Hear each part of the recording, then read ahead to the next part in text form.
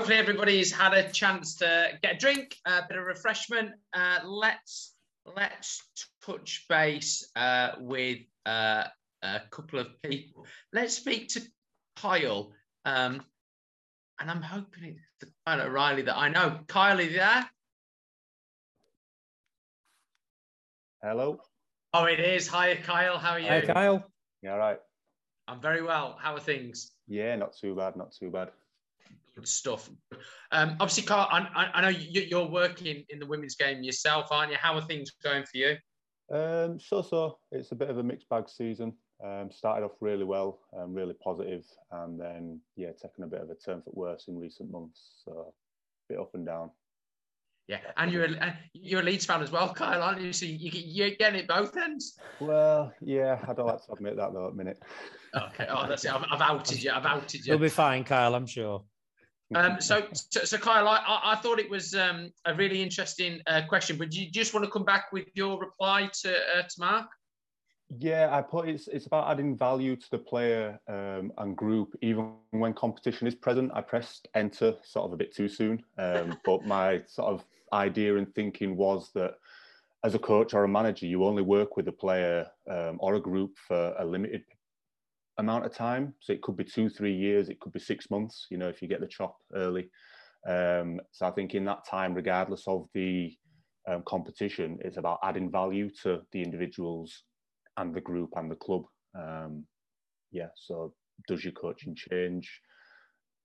I don't think so. I think it's about adding value regardless of competition or not. And I think the best coaches can do that.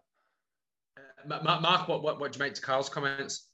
Yeah, 100%. I think that's some really good points there. I think, especially in a professional game, we see it on a week-to-week basis, don't we? That suddenly results change and everything else changes. I think the key to any successful environment I've been in is when you go in on a Monday morning, you can't quite work out whether the team has won or lost. There's just a consistent feel of improvement there, and it's very rare actually in a professional game, which was a surprise, but that's certainly the case. So I think, Kyle, you've probably stumbled a lot of points that I stumbled upon myself really and added to my philosophy. Oh, do you want to come back to that? No, thank you. Brilliant. Thanks, nice Kyle. one. Thanks for that. Cheers. Let's speak to Alex Weaver. Look at that for a picture. Hi, Alex. Hi, Ryan. Hi, Alex. Hi, Alex. How are you? Hi, Spencer. Good, thank you. Hi, Mark. Hi, Alex. How are you? Alex, what was your response to Mark's question?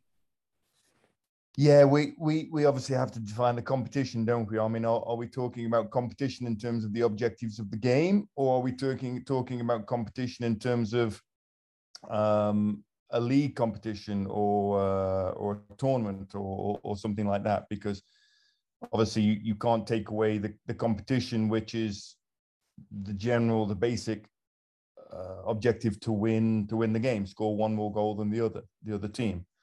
And I think Mark was touching upon it and I think he's talking about the processes that coaches go through in order to achieve those goals, when he referred to going in on a Monday morning and not understanding whether the team has won or lost. And that's because the coaching staff and the staff within the team or the club environment is so focused on those coaching processes, which contribute to the team scoring one more goal than the opposition, which is winning, which is correct, because that's what you are trying to do as coaches. You are trying to improve your players to improve football. And so that would be a logical outcome of an environment that has that culture and understanding of improving football. You're looking at improving processes. So I think what Mark said there was quite logical. Mark, do you want to come back to that? Yeah, for sure. I think that is exactly probably the point I wanted to get across in relation to. Yeah, and it's difficult, isn't it? I think if you look at the professional game and you look at managers who are under pressure, and you say, are they probably performing differently to when they weren't under pressure? like a player, I suppose. When you're high on confidence, how do you play versus when you're low on confidence? But I think from a coaching perspective, there's a lot more in your control. You know, as a player, there's so many things that can affect your confidence. But as a coach, really, there's a lot of things that you can control to make sure that you are putting that confidence across the team and creating the environment you mentioned, Alex, that you want to create on a daily basis. Thanks, Alex. Really appreciate that. Let's just have one more. Let's go to David. David Bamford. David, hi, are you there? Yeah, I'm there. Thanks, Ryan. Yeah. Hi, how are you? I am good, thanks. Yourself? Not bad, surviving. So you've also said that your coaching probably wouldn't change. Do you want to expand on that? Yeah, I mean, if there wasn't a competition on the Saturday, on the basis that players will use a high level of intensity during a competition, if there isn't a competition, there's got to be somewhere else where they can display that intensity, so they can still develop and still, instead of sort of, sometimes you get this sort of roller coaster effect if you're not careful, where if there isn't a competition, the players' focus and intensity drops off a little bit, then you've got to wait another couple of weeks for it to pick up again. So rather than changing the ideas that I've been developing for probably 4-week blocks or 6-week blocks, if there's not a competition, then that shouldn't really change the philosophy of the direction of the ideas that you're trying to get across to the players. But I would just add a little bit more intensity into that practice, so the players will experience a little bit of that intensity that they've missed out on a Saturday. That makes sense? Matt? Yeah, for sure. I think that's a good point.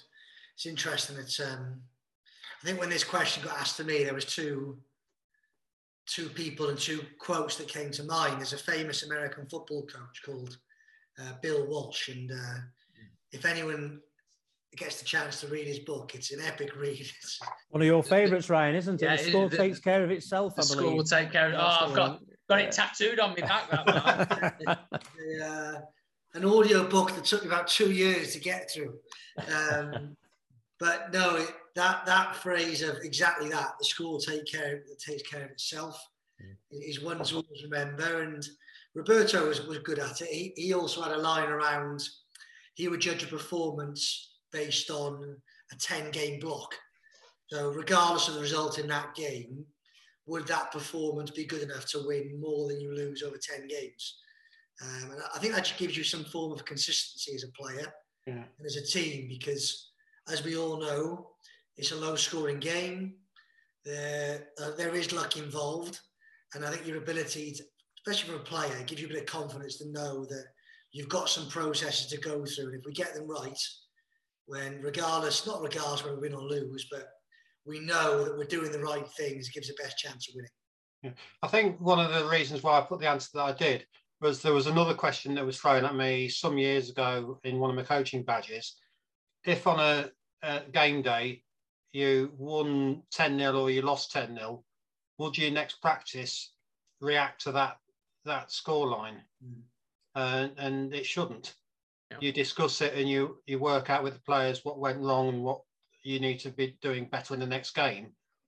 But to be a reactive coach was always drummed into me that is quite negative. You should be objective rather than reactionary. 100%. But it's easier said than done, David, isn't it? Oh, absolutely. But it was a hard lesson for me to learn, but I've pretty well remained consistent to that type of philosophy. For sure. I think it's a great way of looking at it. Yes, thanks, David. Brilliant, David. Thanks for that. Mark, just do you want to make any additional points on that question? Because I think that went into some interesting areas and interesting the Bill Walsh stuff come up, and why can't we get to that environment in our game here? Is it all the external pressure? Is it societal pressure where should really the most pure and clean version would be where winning is a symptom of all the good things that we're doing, like you touched on there with Martinez.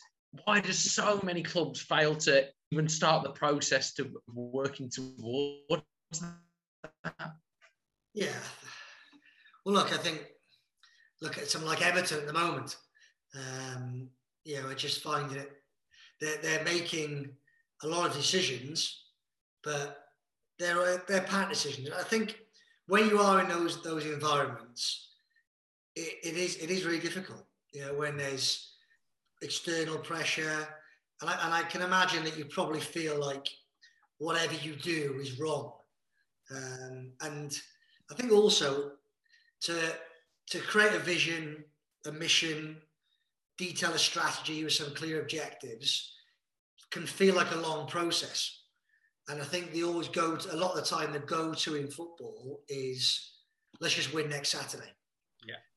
And ultimately they are conflicting, you know, and it's very difficult to manage both. I think if you've got a vision without some clear goals underneath it, that vision can feel a long way away. And if you've got a lot of small goals without that big vision, those small goals can make you feel like, what are we doing this for? So I think the ability to like have those in combination partnership is really, really key. But to get there, you've got to spend time. There's no other way of putting it. And you've got to sell it and you've got to commit to it. And yeah, easier said than done, because especially in the modern era with social media, so many TV shows and newspapers, I get it. The pressure can be very, very big. It takes a strong person to stick to what they want to do from an ownership and a management perspective. You know, it's triggered me there, Mark, because I think the next time I sit down with an owner of a club, I think I want to ask them the same question. You know, how would they run the club differently if you know, promotion and relegation wasn't on the cards, for example? I think the changes would be equally as dramatic for ownership. Oh, for sure. I think when I was in the women's game, I spent a lot of time in America, so I've made a lot of contacts in America. And when you look at American sport, one of the reasons why they can be so innovative and forward-thinking is there's no fear of relegation. Yeah, Rick, great comment from Rick there. Welcome to the MLS. Yeah, well, that's it. Well, in fact, it's even worse in the MLS, isn't it? Because you get rewarded for finishing bottom because you get the first pick of the draft. Yeah, it's a bizarre system. Bizarre system, Rick. Anyway, let's move on before we totally deconstruct the structures of our game. Yeah, we don't upset Rick. We don't upset Rick. So just a bit of player development now, Mark. So technology is quite prominent, so we're getting more and more technology in the game. How valuable do you feel that analysis is in terms of player development, and any recent examples in your last role, I suppose, and how you've used that? Yeah, I think it's huge, really. You know, when I play, for example, I've never seen myself play. I wasn't professional. I played to a high level, as high as you can get from a semi-professional perspective. But I've never seen myself play. So any feedback I got was purely based on someone's observation in the moment, and then obviously their ability to sell that to me, because clearly if I didn't see it, I had the choice to believe whether I would believe him or not. So yeah, I think it's a huge part of the coaching process now, the ability to watch games back, to analyse collectively, individually. And also now I think young people now are so much used to using technology and so adept with technology that they do want to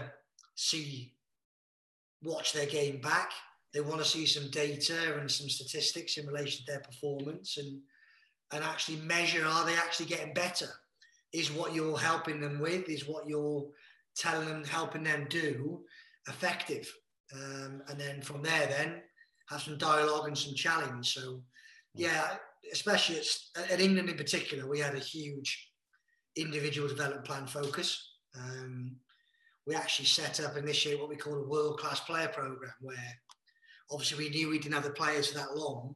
So we spent a huge amount of resource and time on individual development, analysing games, analysing training sessions, setting goals, fitness, physical targets, nutritional targets, psychological targets, so much work to really, how can we max out? How can we make sure that we're doing everything we can to be the best we can be? And on a smaller scale, it was something that we tried to implement at Stevenage as well. Yeah. And going back to England, did they have such like an individual development plan with key performance goals that they worked against? Yeah, for sure. We had, we work a lot of what we call goal trees. So for the team, we would create collectively create what we call a goal tree. So if at the top, what's our vision, what we're trying to do, what was our objective for the calendar year, what were the sort of targets along the way that we knew we had to try and hit to make sure we could achieve it at the end.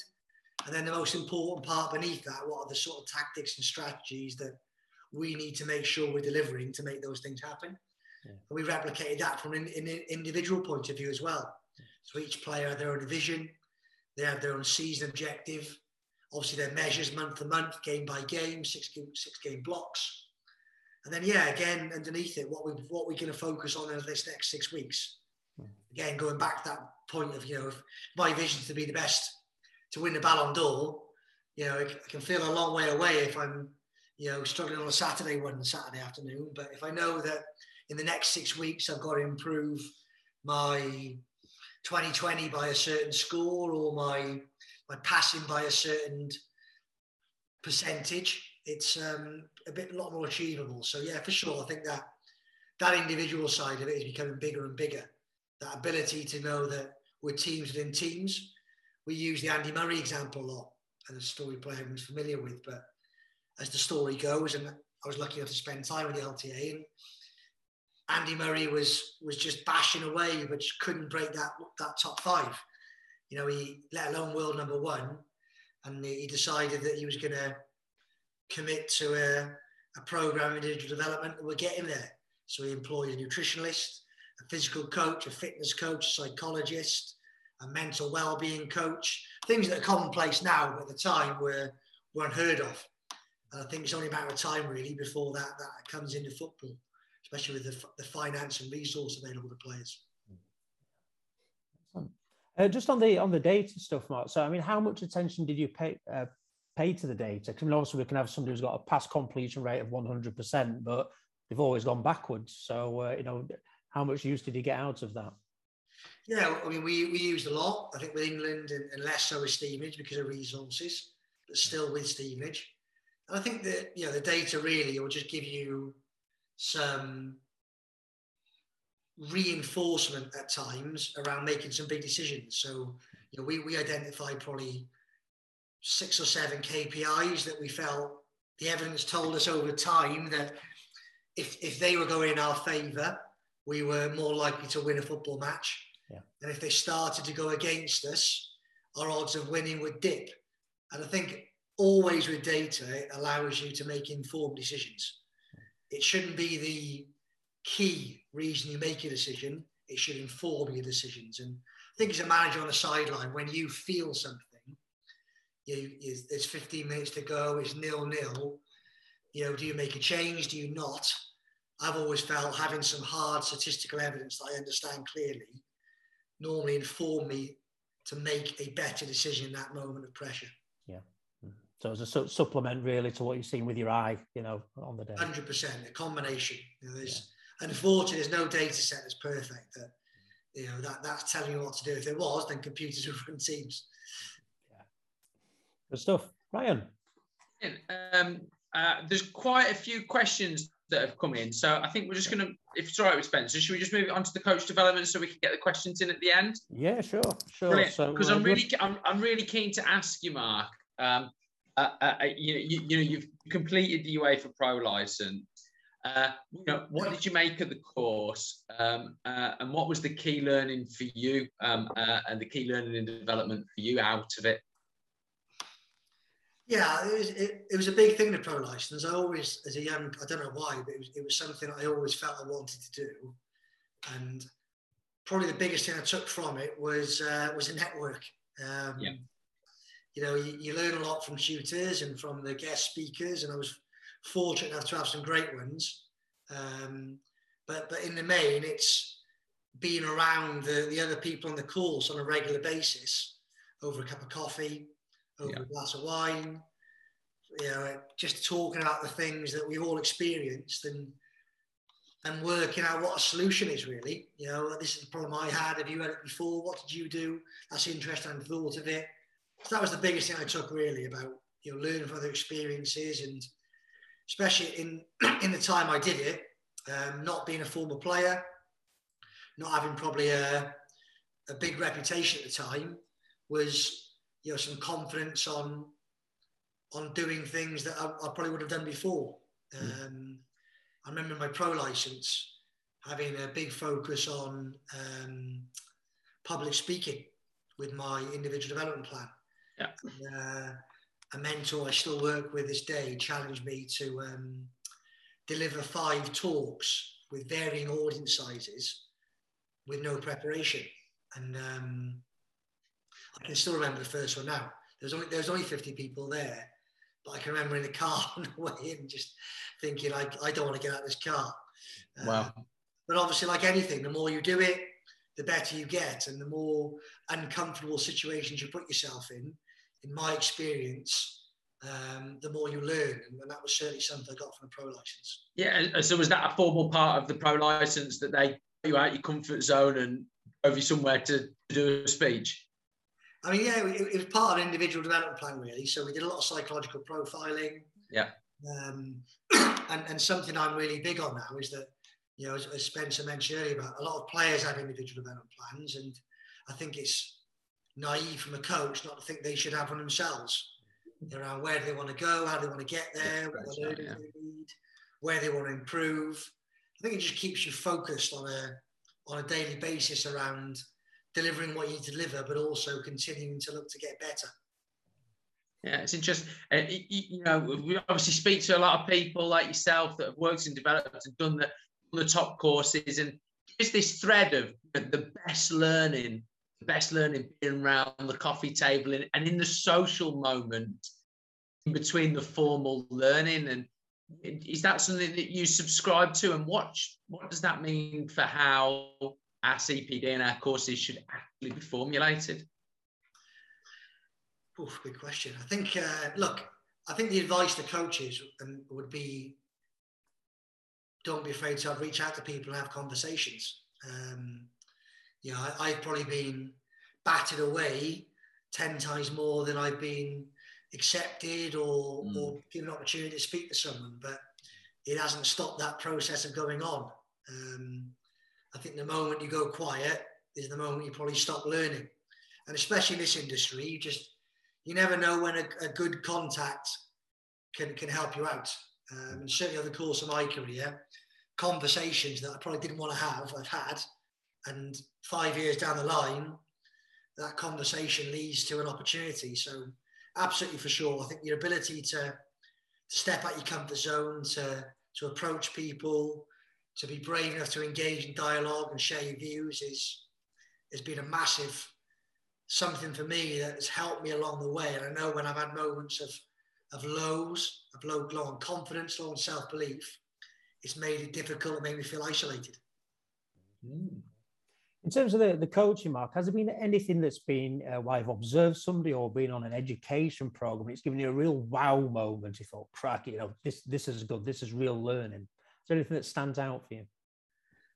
Do you know what? I think from other sports in the main, I, at my pro license, I spent a week with Sampson Rugby Club, and they were a real. That was a real high performing environment. That was the environment where it was player led, player driven, everything about improvement, getting better, but with a smile on their face. Took a lot from that, and I think in the main as well, spending time in organisations away from sport. I was lucky enough to, obviously as an international manager, you get time in between camps to go and learn. And I think that's where that mentality of the Monday morning high performance feeling, not the ups and downs with losses and wins, was something I took from outside the football world and the business world. Yeah. You know, a lot of the things I was seeing in the business world was just very process driven, really clear on the vision, really clear on the culture, and just every day delivering and believing that if they did that, as Bill Walsh said, the result will take care of itself. Mm. Yeah, I think reading that book's a bit of a wow moment for people who haven't read it before, isn't it, in itself? Absolutely, and you know, his insistence that everyone plays a part in the journey as well. But yeah, I think that the small little bits, the bit we talked about the contracting earlier, that I've always felt that, you know, with in any industry, any field, if I know I work better when I know exactly what's expected of me, and I'm given some rope to try and get it done. And I think if you can get those two bits right in every area of the football club, you give yourself a chance. And same with players, isn't it? I think as a coach, we're very big on framework and very small on freedom. Finding that balance is normally the sweet spot in my experience. Brilliant. Well, we've got some questions to get through, so let's ask them. There's a question from Christopher. Christopher says, in terms of the men's and the women's games, do you find generally women are more inquisitive in terms of the why, whether it be exercises, sessions in general, whereas men just want to get on with it? So in the women's game, maybe it forces you as a coach to be more on it because if not, they will sniff it. He says so. I guess there's, you know, they're sort of maybe trying to catch you out. But yeah, did you find the girls more inquisitive in terms of wanting to know the thought process behind the sessions, or? Yeah, I think that'd be a fair assessment. You know, and I don't know if that was a level, but sounds from Chris' experience is that that's his experience as well. And I think it's always a balance, but for me, it's always a culture I try and encourage. You know, is that, you know, as a player, I probably spent every other Friday walking out of a team meeting, looking at my teammates going, why the hell are we playing 3-5-2 tomorrow? Or what are we doing playing this team? Or why do we do that? And I've always felt as a coach is that I'd rather them tell it to my face than behind my back. Or I'd rather them tell me before the game so we can try and sort it out than after the game and it becomes an excuse on why we lost. So I think, you know, that ability to create a culture where you create real sense of inquisitivity from the players, where they're really keen to understand everything and they want to know more and more. But also at some point, we've got to agree on the direction of travel. And that professionalism to do that is really important. And there's many times in the women's and the men's game where I think as a coach, you've got to be brave enough to say, I've heard what you've said. I can see where you're coming from, but for this time, we are going in that direction. And obviously, there's other times where you say, I've heard what you said. I agree wholeheartedly. We're going in that direction. But I think, you know, once you open the door with some questions, you need to understand as a coach. There's also times where you need to say, yeah, I've heard you, but I don't agree. Ryan, can we go to Johnny next and get Johnny on? Is that okay?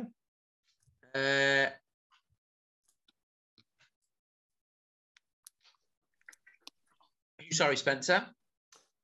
Johnny McKinstry. Oh, here we go. There we go. Found you. Hi, Johnny. Evening, gents. Can you hear me okay? We've got you. Hi, Johnny. You okay? Yeah, good. Thanks. Good to see everyone. Good evening, Mark. Hey, Johnny. How you doing? Okay. Good. Thanks. Have you got a question for Mark, Johnny? Yeah, no, I was just interested, Mark. Obviously, from your sort of experience in the international game, how did you manage both the players and yourself, say, coming off the back of maybe a disappointing result when you then had that big break after games? You know, so you might not see them for another month and you've maybe not, you know, you've not got the result that you were looking for, the performance you were looking for. How did you manage that, both from the player's point of view and for yourself personally? No, great point. I think it was actually something that we spent a lot of resource and time trying to solve. So one of the changes we made, we worked so hard with the clubs and with the FA around the resource to try and give ourselves an extra morning after a game. I know it sounds so small, but as you've experienced, you play a game on a Saturday evening, and then everyone jumps on a flight early Sunday morning before you can speak to them. So we found a way around that by working really hard to communicate with the clubs, and then again finding some extra resource to allow ourselves an extra morning. So we ended up with a day short of the camp prior to the game, but the negotiation was we got an extra half day post the camp. And I think that allowed us to debrief, work out where we went wrong potentially, but more importantly, re-establish a nice firm setting on what we're going to do next to get better. But prior to that, massive challenge. And I think that involved a lot of individual phone calls, individual meetings, club visits, just to try and make sure that everyone stayed on the same path after what can be difficult times. You know, you might lose 2 in the camp, you might lose a qualifying game. It's a big challenge. And I think from a personal perspective, I've just always been big on needing to know what went wrong. So I'm sure you're the same, is that you have that horrible bit if you finish the game, get back to your hotel at 11 p.m. and all you want to do is get in the meeting room, put the big screen on and review. And I think from my perspective, how I managed it was to just quickly work out my feelings on the game, my views on the game, and how to move forward. Okay. Johnny, you've obviously, you know, been in similar situations yourself. Does that sort of chime to how you sort of dealt with situations similar? Yeah, well, I think what I wouldn't pay to have that extra morning with the players afterwards. You know, I think that maybe shows you, I don't know, in the women's game, how maybe everyone's looking out for each other a little bit more than maybe in the men's game. Mark might tell me differently, but yeah, definitely that extra day to be able to do it, because genuinely, from my experience, sometimes, and Mark will have had this experience maybe previously, is, you know, there might be breakfast the next morning and you'll only have 30% of the people still there because they've had to get flights back to their own clubs because maybe they're, you know, traveling quite a far distance, etc. So that extra day, I can imagine being very sort of impactful in terms of what you're able to send the players away with. So yeah, definitely, you know, interesting that they were able to do that. Yeah. I think it's a really interesting question, isn't it? And it'd be interesting to see what other high performance teams, whether it's Formula One or cycling, do in similar situations. But it seems logical, doesn't it, to have that extra moment to debrief, to absorb, and that will have value moving forward. I mean, what do you think, Mark? Do you think that there'll ever be space on the international calendar to adopt that into the men's game, or it's going to be difficult? No, yeah. For us, it took probably 2 years of dialogue, of give and get, of we'll give you this, can we get that? We'll give you this, can we get that? And eventually getting to the point where we got there. But yeah, I know in the men's game, obviously there's that huge fight, isn't it, between international teams and club teams. And you know as well as I do that the final whistle goes, and by the time you get back to changing, you've got, in my case, I'd have 15 missed calls from 15 different club managers asking when their player get back, what's the injury situation, why didn't so-and-so play. I think all those challenges are difficult, and I think ultimately you've just got to put the player in the middle of it. You've got to say, look, you know, this is your issue. You know, you want to be an England player, then these are the things we need to do. So do me a favour, have a chat to your manager and tell him that this is how it's going to be. Yeah, brilliant. The phone's off. Leave you alone. That's it. Yeah, Johnny, thanks for that. Thanks, Johnny. No, that's perfect. Okay. Mark, we're heading towards 9 p.m. It's absolutely flown tonight. But before we finish up, I mean, what advice would you give to the coaches that are here tonight, just about forging a career? Obviously, you've shared your great story with us, starting off at Swansea City at the under-12s, and obviously getting to the women's national team for England and working at Stevenage. You know, what are the key things you'd advise the coaches that are listening and who want to forge a career in the game? I think there are probably two key factors that have given me an opportunity or helped me along the way. One is what we talked about earlier about reaching out and being brave enough to fail, being brave enough to be told no, put yourself in awkward situations. It's a numbers game, really. I think you've ultimately got to create that network. The chat. I'm not sure I've ever got a job from just sending a CV and a covering letter in. I think every role I've ever got has been that plus working my way around to try and get to people, to speak to them, to give me a chance to sit down in a formal way with them. So that'd be number one, about just keep building a network, be really organised, be really relentless with it, see it as part of your individual development plan. Don't be afraid on every morning to make a couple of calls and every evening do the same. And I think the second one would probably be, which I know has served me well, is try and find a point of difference. Try and find something that some people won't like, but some people will really, really like.